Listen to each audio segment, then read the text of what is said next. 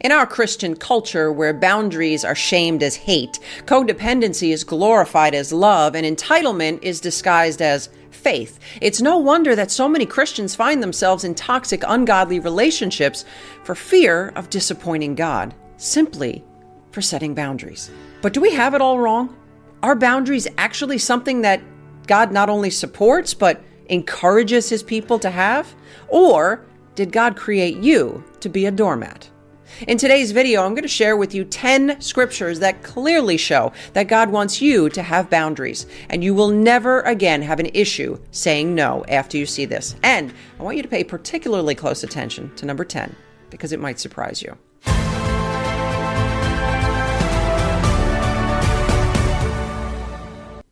I have been teaching on biblical boundaries for a very long time, and I am encouraged by the countless messages from people that it has been helping, but I frequently get blasted in email or on social media for teaching such an unbiblical concept. And people say, how dare you encourage people to hate others? They'll say that you're turning their children away from their mothers. They'll say that, doesn't Jesus tell us to turn the other cheek? And a whole host of other culturally acceptable but completely unbiblical teachings about how we are to love others.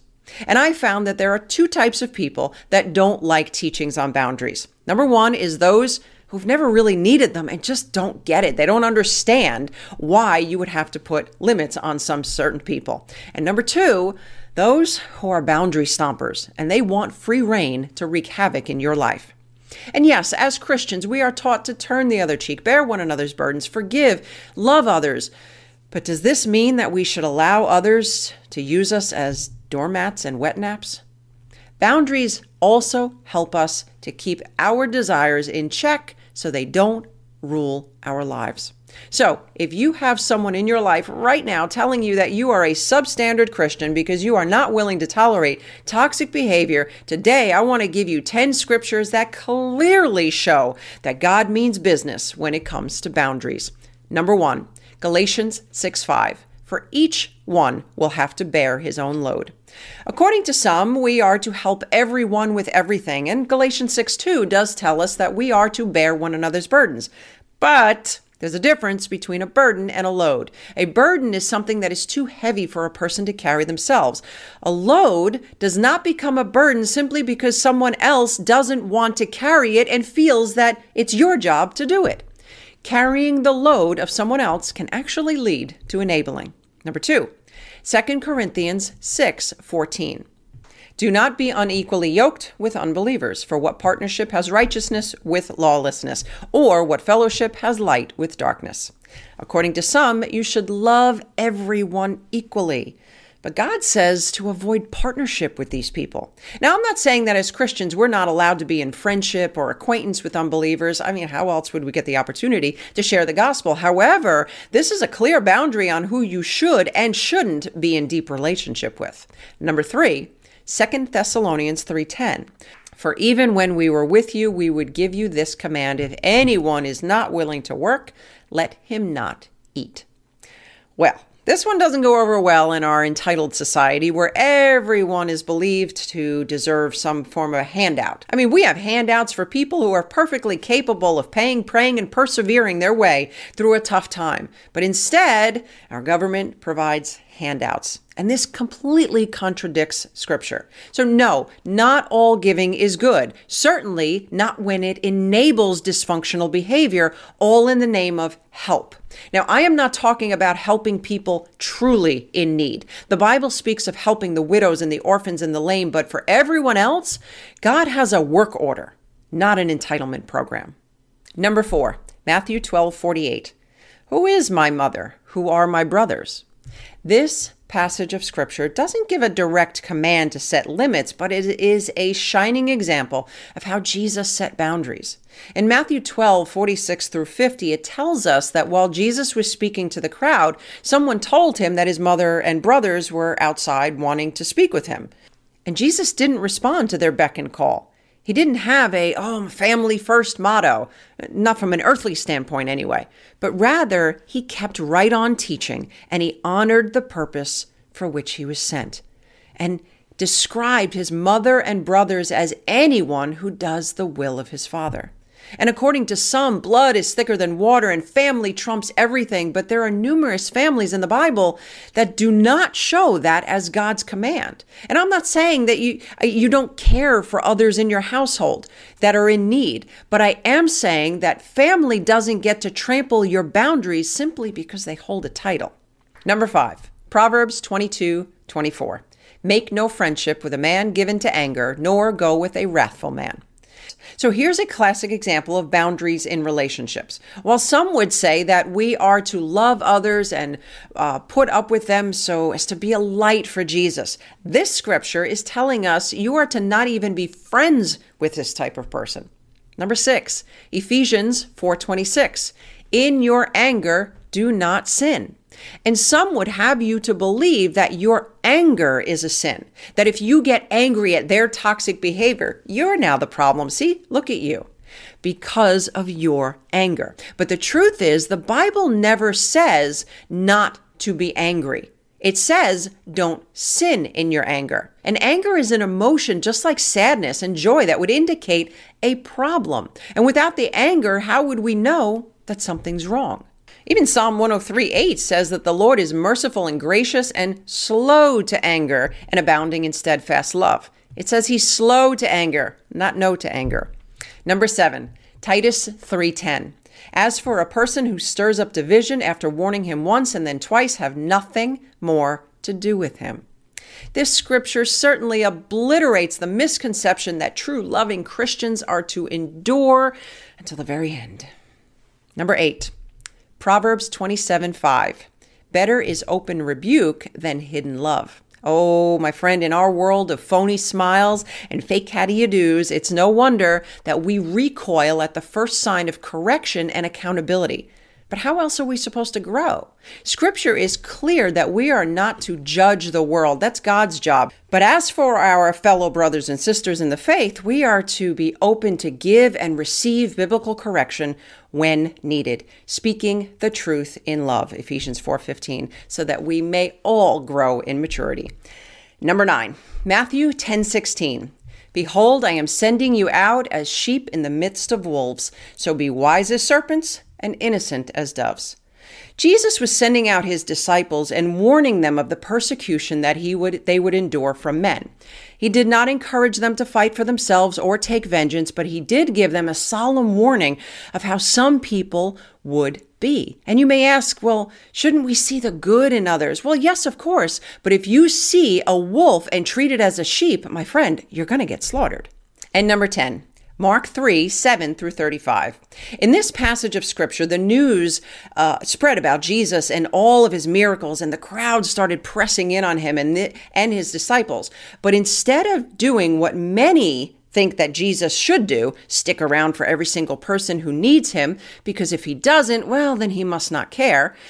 The boundary comes in verse 9, where he commanded his disciples to have the boat ready so that he could leave when the crowd started to ask too much of him. It's a far cry from what others would expect Jesus to do, or I should say what others believe that Jesus should do. Yes, we are to love one another. We are to bear one another's burdens, forgive, and help those in need. But that does not mean that we need to encourage others to continue to tolerate toxic, evil behavior, all in the name of Christianity.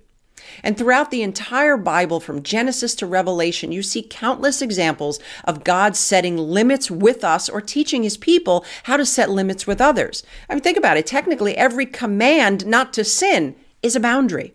And God is not some passive parent. He sets boundaries, and he expects us to as well. Boundaries are biblical. So the question is, will you live your life according to some who have distorted and dysfunctional views of boundaries, or are you going to follow God? Let me know in the comments below. Do you want to learn how to set biblical boundaries with toxic family? Go ahead and check out my new online course called Biblical Boundaries with Toxic Family. We'll go ahead and include a link in the description section below. And if you're wondering why the boundaries that you're trying to set aren't working, go ahead and check out this episode right here.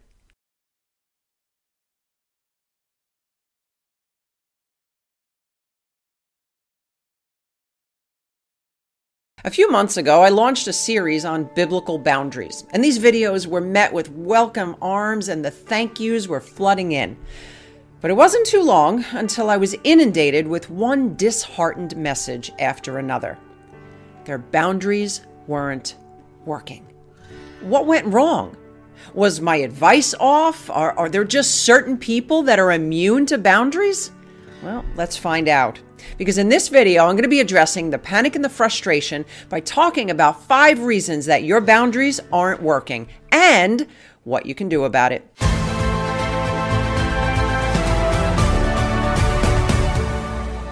Welcome back, my friend, to another edition of the Building Faith podcast. I'm your host, Chris Reese, and it is my mission, as always, to provide you with biblical solutions to life's tough challenges.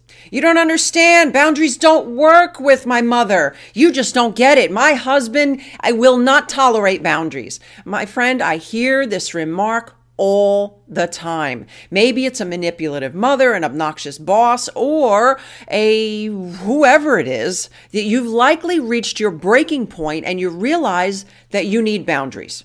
You finally realize I need boundaries with this person. So you set out with apprehension in one hand and some disgust in the other, and you declare your no, only to get met with a barrage of reactions ranging from rage to the silent treatment. What went wrong? And maybe you're thinking that boundaries are hopeless. Boundaries are necessary in every relationship. Yes, even healthy ones. Even Jesus had boundaries. So before you give in and give up, let's talk about 5 reasons that your boundaries aren't working and what we can do to fix them. Number 1, your boundaries are to get others to change. The purpose of boundaries are to protect you. Whether the protection is for your physical body, your mental health, or your emotional well-being, boundaries are for you. And while boundaries can include a request for someone else to change, they can't be dependent upon it. For example, maybe your sister is super disrespectful of your time and she feels that she can just contact you anytime she wants, day or night. Instead of telling your sister to stop texting you all hours of the night, tell her that you will be turning your phone off and you will get back to her when you're available.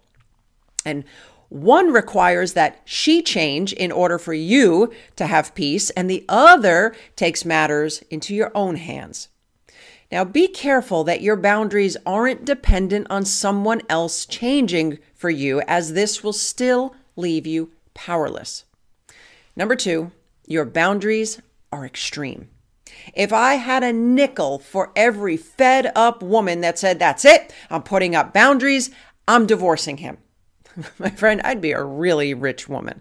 Look, I get it. It's likely that you've tolerated toxic behavior for a long time, and now you've had enough. The problem may also be that you should have been setting biblical boundaries all along, and since you didn't, now that problem festered. No, be careful. Don't hear what I'm not saying. I'm not saying that this is your fault and that this person is behaving badly because of you, nor am I encouraging you to stay in the cases of abuse. But in regular relationships where you just can't take it anymore, it's unreasonable to expect the other person to understand when there's been no clear, direct communication all along. And you might be saying, "Oh, Chris, I've been telling him for years." I get it. You've been telling him, but you haven't laid down a boundary to protect your mental and emotional health, have you? Have you put the parameters in place to guard your heart? In the case of a marriage, maybe hubby struggles with pornography and you've just been begging and threatening to go to counseling, and maybe you yell and cry and you scream and you threaten him, but you never take action. Instead of filing for divorce, a more appropriate boundary would be to say that we will be separating if we don't go to counseling. Now, I'm not telling you to separate. I'm just giving this as an example. And many would view this maybe as a manipulative threat. It's not. It's actually a biblical approach to bring healing and change. In 1 Corinthians 5:1, we're told of a story where they demanded that the son who was sleeping with his stepmother was asked to leave the church. And the hope was to bring him to repentance and change, not in some manipulative manner, but in a godly approach for repentance and restoration. And he did. Number 3, your boundaries are reactive. Blocking someone's number 1 minute only to block them the next 3 days later says that you react on emotion rather than principle. A reactive person will set ultimatums and punishments disguised as boundaries. And this is typically the case when you just can't take it anymore. But like discipline, boundaries should be done in peace and with a calm mindset, not in anger or angst, unless, of course, you're in immediate danger, of course. And boundaries should be consistent and persistent, not flaky. They shouldn't be based upon someone's short-term actions, but rather long-term behaviors. For example, if you know that your friend always takes advantage of you, you know the type, you know what I'm talking about, the one who takes a mile when you give an inch, then a good boundary would be to not give her things unless you are positive that you won't care when she takes advantage. But many will go by some, good feeling in the moment. I just feel so good and I want to bless this person. And then when the person acts the way that they've always acted, you find yourself frustrated and victimized. And then you react with an extreme boundary, only to let this person back in when your emotions have cooled down. My friend, don't let momentary good moods cause you to back down your boundaries. And don't let a momentary reaction cause you to create boundaries that you're not willing to keep. All this teaches the other person is that you react emotionally and your boundaries aren't serious. And number 4, your boundaries are weak. Sometimes people may respond to your boundaries with anger. They will let you know directly or indirectly that they don't like your boundaries and they're not going to respect them. However, just because others don't agree with your boundaries doesn't mean that your boundaries aren't working. It doesn't mean that your boundaries are wrong or that you even need to change them. And many people will adjust to your new boundaries if you continue to set them consistently. If you give in only to set a boundary when it's easy, people will realize that they can get their way by pushing on you. Kind of sounds like a child nagging their parents for a treat at the line at the grocery store. My friend, hold firm. And remember, you don't owe anyone an explanation for your boundary. Instead of saying, I can't help with the bake sale this time because my schedule has been so hectic and hubby's been working so overtime and little Timmy has a project due and I just can't seem to find enough time in the day. My friend, you're really trying to justify your no so that the other person gets it. Usually so you can feel okay about disappointing someone. Well, the problem with over-explaining is that it leaves room for the other person to invalidate your reason. The truth is there's just no one's business why you need to say no. Simply say, I'm sorry, I can't help with the bake sale this time. Period. And number 5, your boundaries have no consequences. If a burglar broke into your home, you would call the police, wouldn't you? And this burglar would then suffer the consequence of crossing your boundary by getting arrested. Unfortunately, if your boundaries have no consequences, it's the equivalent of getting really, really, really, really upset and yelling and screaming at the burglar and threatening, and then letting him go, hoping he'll never do it again. Your boundaries must have consequences. There's a scripture that tells us those who don't work don't eat. That is a consequence. Somebody doesn't want to work and earn their keep. They're not going to eat. The sister in our first example who texts you all hours of the night, you tell her that you're turning off your phone. And in some cases, she may get the message and respect your boundary, but she might not. So now your sister starts banging on your front door, and that's the point where you would say, see, my boundaries don't work. My sister's not respecting my boundaries. No, it's that your sister is testing your boundaries like most boundary stompers do. So when she starts banging on your door, you simply ask her to stop, and if she doesn't, kindly let her know that you will be calling the police, and then do it. Many would say, no, I can't do that. She's my sister. And therein lies the problem. As you can see, boundaries, my friend, are complex and fluid. In fact, there are 10 scriptures that prove that God didn't create you to be a doormat to someone. To learn those, go ahead and watch this episode right here. And if you need help setting boundaries with toxic family, I want to invite you to check out my new course called Biblical Boundaries with Toxic Family. We'll go ahead and include a link in the description section below.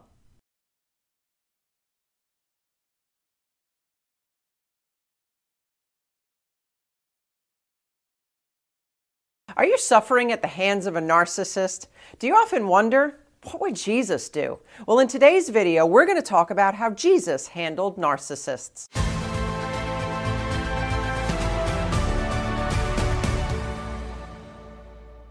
Well, hey, my friend, in case we haven't met yet, my name is Chris Reese, and if you are looking for biblical solutions to life's tough challenges, go ahead and click that subscribe and notification button so you don't miss a thing.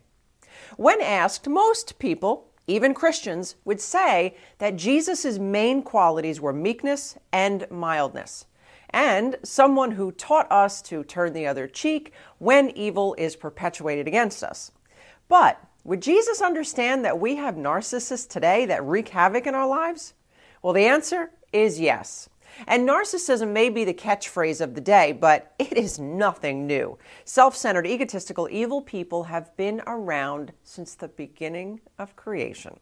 And Jesus did not mean that we are to let people do whatever they want to us. Rather, we should say that God will handle it. But while you're waiting, let's take a look at how Jesus handled narcissists in the moment.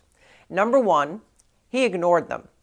Narcissists have a way of creating drama everywhere they go, whether it's the attention-seeking overt narcissist or the woe is me covert narcissist. There's always drama that points the attention to them. And the Pharisees were a classic example of narcissism at its finest. With their pious attitude and their constant correcting, the Pharisees were always looking to stir up trouble to criticize Jesus. Well, isn't that just like a narcissist to go out of their way to point out your flaws to make themselves look good? And the same thing happened to Jesus in Matthew 9, starting in verse 10. And Jesus was reclining at the table in the house. Many tax collectors and sinners came and were dining with Jesus and his disciples. When the Pharisees saw this, they said to his disciples, "Why is your teacher eating with the tax collectors and sinners?" But when Jesus heard this, he said, "It is not those who are healthy who need a physician, but those who are sick." You see, Jesus didn't take the bait. The Pharisees were trying to create a smear campaign, and Jesus chose to ignore them. Instead, he focused on his mission. Number two, he called them out. You think Jesus always had kind words to say? Think again. The Pharisees were a hypocritical bunch that Jesus took several opportunities to call out. And one of my favorites is found in Matthew 23, starting at verse 29. And he says, "Woe to you, scribes and Pharisees, hypocrites, for you build the tombs of the prophets and adorn the monuments of the righteous, and say, if we had been living in the days of our fathers, we would not have been partners with them in shedding the blood of the prophets." Narcissists are classic scoffers and judgers. They love to appear superior to others. So remember, the narcissist is all about the image. So you want to be like Jesus? When the time is right, don't hesitate to call out narcissistic behavior. Just be careful, because we often think that because we call something out, then that means it's going to change. It often didn't for Jesus, and it likely won't for us either.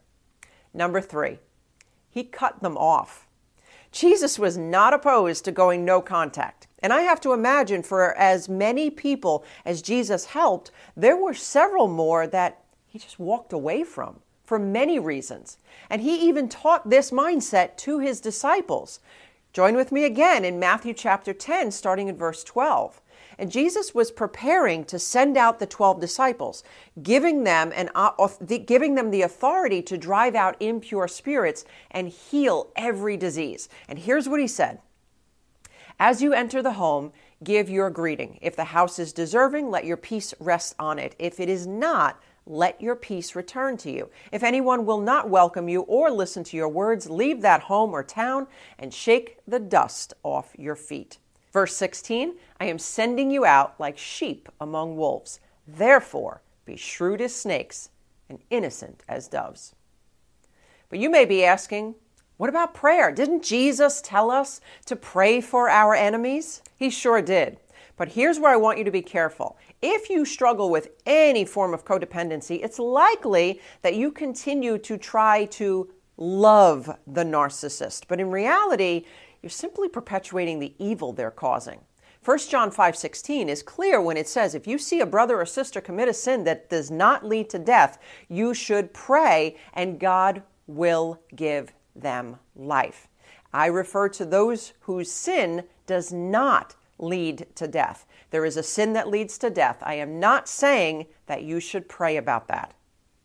So when referring to the sin that leads to death, the Bible is referring to the sin that a person is willfully and habitually continuing in. Narcissists rarely show any genuine repentance, so be careful for how you are loving and even praying for this person. It is possible, my friend, to live in peace. Don't let the narcissist distract you from your purpose. Call out their evil behaviors, cut off the relationship when necessary, and you too can live in peace. Are you struggling with a narcissist or any type of toxic person in your life? Well, I want to invite you to grab our free Toxic People Survival Guide. I'll go ahead and include a link in the description section below. And perhaps you're looking for more help in learning how to identify and deal with these difficult people. I want to encourage you to jump on over to our website. I will go ahead and include a link in the description section below. There in the student section, you will find several courses, several on how to deal with toxic people, and one, we have a workshop that is coming up on how to heal from a toxic mother. My aim is to help you restore your life through faith. So I'll go ahead and include a link in the description section below for those courses. Well, my friend, that's all the time that we have for today. Until next time, remember, all things are possible with God. Thank you for watching Christian Life TV. Remember to subscribe and hit the notification bell. Also, help us to spread the gospel of Jesus Christ and build believers all around the world. Make a one-time donation or become a monthly partner with Chris Reese Ministries by clicking on the donate link now.